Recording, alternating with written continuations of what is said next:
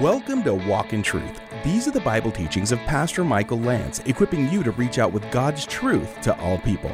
Learn more about our live stream church services, the Walk in Truth podcast, how to donate, and how to find us on social media when you visit walkintruth.com. Now, here's part 2 of Pastor Michael's teaching in Galatians chapter 1, verses 1 through 5, called He Gave Himself for Our Sins.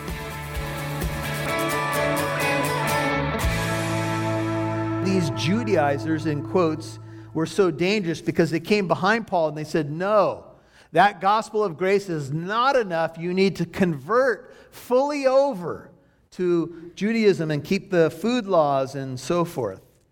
I will say to you at the outset that there are many messianic believers. Some Jewish believers in Messiah don't like that term, but I'll just use it for the sake of keeping things simple. There are messianic congregations in our city today. We have fellowship with them.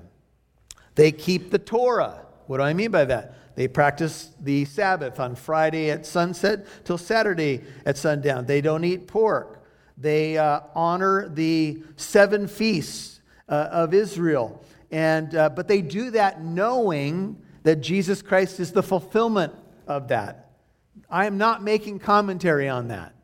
I believe that that's just fine. If you have a Jewish heritage and you have a Seder Passover meal at your home every year, don't stop. Don't stop that. There's not evidence that early Jews stopped celebrating the feast. They just knew how they were fulfilled. And they knew the depth of meaning that now was incorporated within those celebrations. For those of you who have ever been to a Seder at this church or somewhere else, you know the beauty of seeing the fulfillment in the matzah and in all that is part of a Jewish Seder meal. So this book, we have to be careful as evangelical Christians that we don't say to Jewish people, oh, you got to stop. No. Tonight, you're invited, by the way, to a Messianic congregation on California, Beth Shalom, and they're going to honor tonight the Feast of Tabernacles, and they build shelters, literally tabernacles, in their parking lot. If you want to go tonight, you're invited. It's on California. It's Beth Shalom. Some of you met Rabbi Robert, and they've invited our congregation out. I would encourage you to go. I would encourage you to interact with them and see the shelters that they build. But they know that the Messiah is the fulfillment of that. That's not the issue. The issue is salvation. Please hear me well. The issue is, how is one saved? Do you have to build a shelter and honor the feast to be saved? No, you don't. You're saved by grace through faith, and that not of yourselves. It is the gift of God, not by works, so that no one should boast. Keeping Torah, if you have a Jewish background, is just fine, but don't think that by keeping that is what saves you. The celebration is that Jesus is the fulfillment of the law. He came to fulfill the law, not to abolish it. And so the first verse of Galatians, and this is why you guys can already see Pastor Michael's only doing 5 verses, right? Like, Pastor Michael, we're not surprised at all. This is what you do every Sunday. Okay, I understand. Anyway, Paul, an apostle, Galatians 1:1, not sent from men nor through the agency of man. Now, with that backdrop, do you know why that opening statement is so important? Because what were the Judaizers saying about Paul's gospel?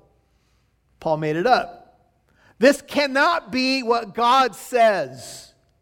We have the Old Testament, we have our feasts and our food laws, and we have this, and we have circumcision given to Abraham in Genesis, in the book of Genesis, and this is important, and this is what we have to keep. And this Paul, he's out to lunch. I don't know what happened to him on the road to Damascus. I don't know what he saw or where he went, but he was trained under Gamaliel and whatever else, but no. This gospel's not from God, brother, sister. Here's what you really need to do. So the opening verse of Galatians is Paul saying, where did his gospel come from? Where did his call as an apostle come from? It didn't come from man. It came from where? It came from God. That's why the opening verse is important. Paul is saying, look, my call, verse 1, I'm an apostle. Literally, I'm one sent out by God on a mission to represent him, is the idea. This apostleship is not from the agency of man, but it came through Jesus Christ, would you notice? And God the Father, who raised him from the dead. Now, scholars like to say that the resurrection is the beginning of the new age, if you will, the age of the gospel, the fulfillment of the types and shadows of the Old Testament. But would you notice the order here? Often it will be God the Father and the Lord Jesus Christ in Paul's but here Jesus Christ and God the Father. This exalted status of Christ, don't just skip over it. Paul is putting Jesus in an exalted place as one with the Father. He is elevating his person. He is, if you will, pointing out his divinity. It came through Jesus Christ, Paul's call. His fall was all part of his call. On the road to Damascus, what was Paul doing? Well, in some of the early writings, you have the idea of what's called a shaliach, I think is how you pronounce it. And they even had these for the Sanhedrin. And they would send people out as a representative of the religious leadership of Israel, called the Sanhedrin. And they would send them out on a mission. And if you were a shaliach, you were a person who represented the group or an individual. And you could even give a marriage proposal to someone on behalf of the one who sent you. And if you did something wrong and it was within the confines of your mission, the person who sent you could be responsible for your behavior. You were like an ambassador, if you will, representing a country or a person. This is the idea of an apostle. When Paul says, I'm an apostle of the Lord Jesus Christ, he says, I'm representing what he did in my life, how he called me, and what he commanded me to preach. My gospel is not from me, it's from him. Would you skip down in chapter 1, verse 11? Take a look. I would have you know, brethren, Galatians 1:11, that the gospel which was preached by me is not according to man. For I neither received it from man, nor was I taught it. It doesn't have human origin, but I received it through a revelation of Jesus Christ. My gospel is from a divine source. My apostleship is a divine calling. The content of what I preach is from a divine source. And I know most of you know that when Paul was going out with letters from the chief priests in Acts chapter 9, his intention was to destroy the Christian church. And there he was on the road to Damascus, and he saw a bright light, brighter than the noonday sun, and he got knocked off the beast, most likely that he was riding, whether it was a donkey or a horse. He was knocked to the ground, and a voice said to him, Saul, Saul, that's Paul's name before he becomes what we know Paul. Let me just park here for a second. Saul was the name of the first king of Israel. That's who Paul was named after. He was named Saul, right after the first king of the nation of Israel. He was from the tribe of Benjamin. And he was one, this idea, I think, of Saul's name, if I recollect correctly, is like called for. And it has this, Saul was tall and handsome. He was head and shoulders above the rest. This is the description of the first king of Israel. You know what Paul means? It's a Greek name. Paul means little. And there's an application here, and don't apply it to my height. All right, stop that. For those of you who are, Pastor Michael is kind of little. I take that very personally. But anyway, it's all right. But here's the deal. Paul or Saul went from big to little. And in the kingdom of God, if you want to be big, know that God is opposed to the proud, but He gives grace to the what? To the humble. If you want to be elevated in God's kingdom, get low. See how low can you go? And then He'll exalt you at the proper time. Cast all your cares upon Him because He cares for you.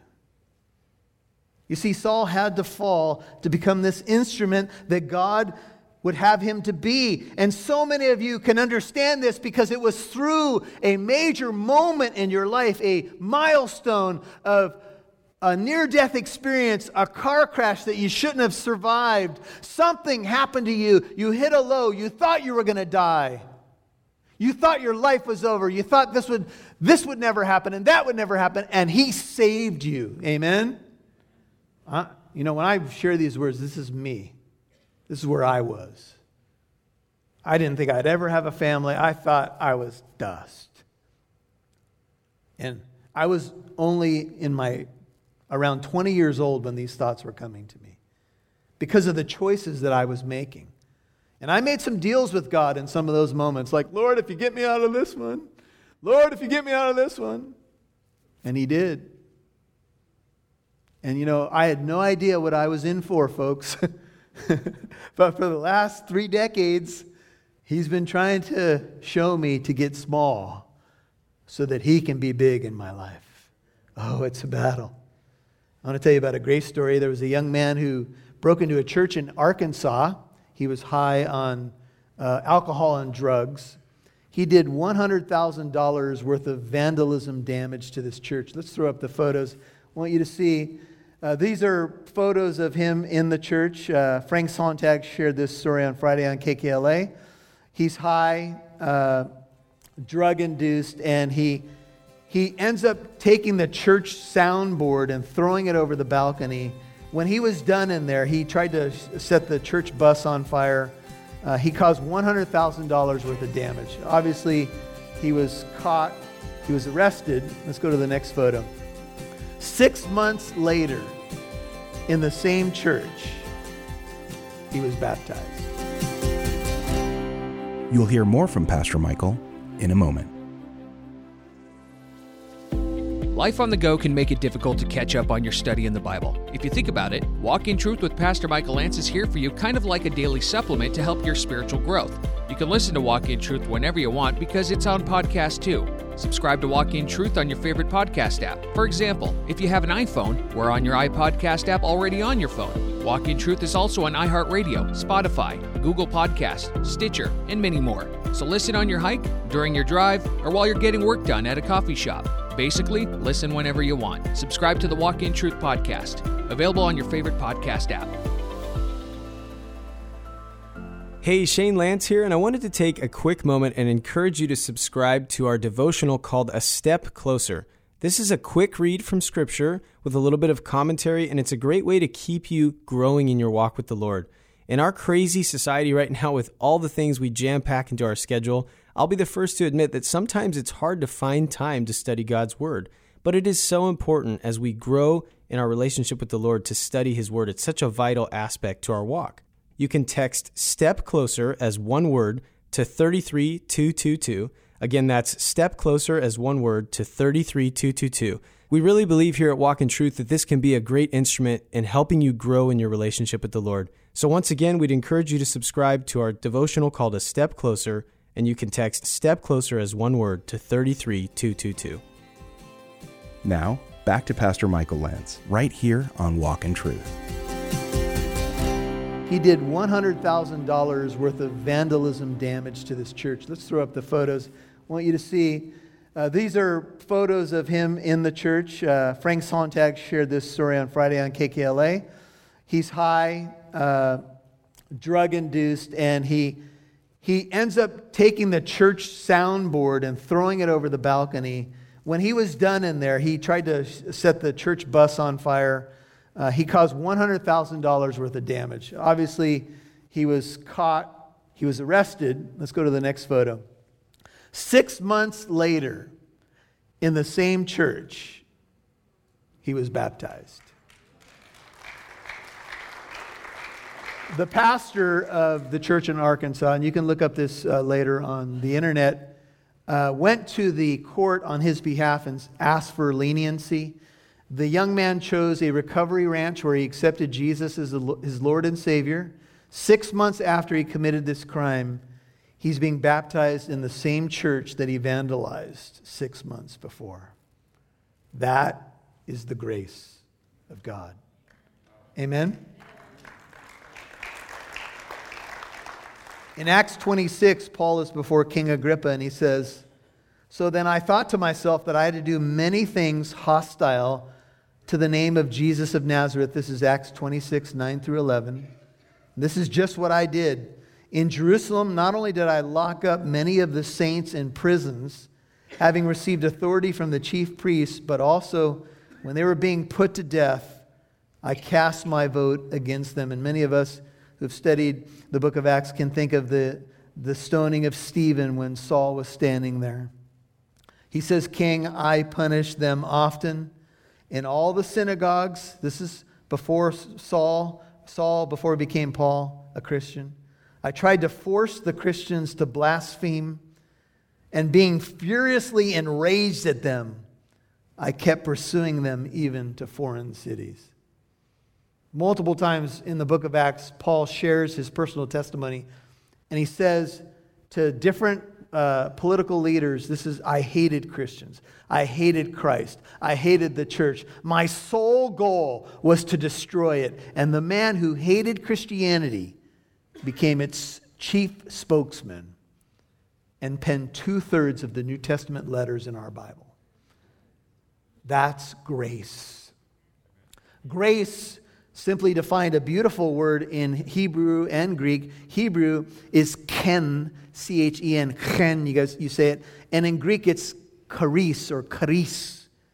And grace is the goodness of God. It's the benevolence of God. It's unmerited favor. Grace is a word that speaks of God's loving kindness in action. It is embodied in Jesus Christ, the face of grace. It's a wide definition. Grace is not just simply unmerited favor. It's the goodness of God, the benevolence of God, His steadfast hesed or loyal love on display, expressed in my life, saving me and graciously keeping me. This is grace. And this is what God does. Some of you may have heard the story that there was a Dallas police officer, female police officer, who worked a double shift, and she came home to her apartment building apparently tired and maybe a little bit off because of how much she had worked, and she unfortunately entered an apartment that was one floor above hers. She entered the wrong apartment. She saw a young black man in the apartment. It was his apartment. He was simply just watching a football game.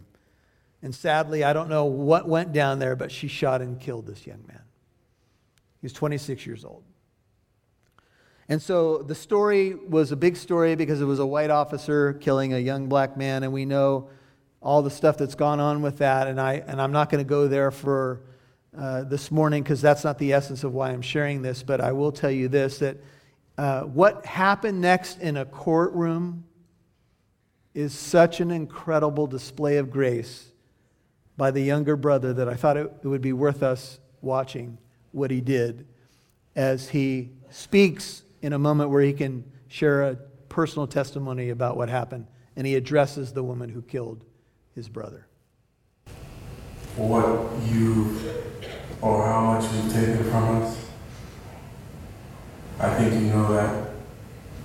I don't want to say it twice or for the 100th time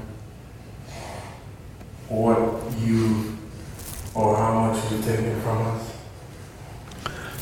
I think you know that. But I hope you go to God with all the guilt, all the bad things you may have done in the past. Each and every one of us may have done something that we're not supposed to do. If you truly are sorry, I know I can speak for myself. I forgive you. And I know if you go to God and ask Him, He will forgive you. And I don't think anyone can say it. Again, I'm speaking for myself, not even bad for my family. But I love you just like anyone else. And I'm not going to say I hope you rot and die just like my brother did, but I personally want the best for you. And I wasn't going to ever say this in front of my family or anyone, but I don't even want you to go to jail. I want the best for you. Because I know that's exactly what both of them want you to do. And the best would be give your life to Christ. I'm not going to say anything else. I think giving your life to Christ would be the best thing that both of them want you to do. Again, I love you as a person, and I don't wish anything bad on you. I don't know if this is possible, but can I give her a hug, please? Please? Yes.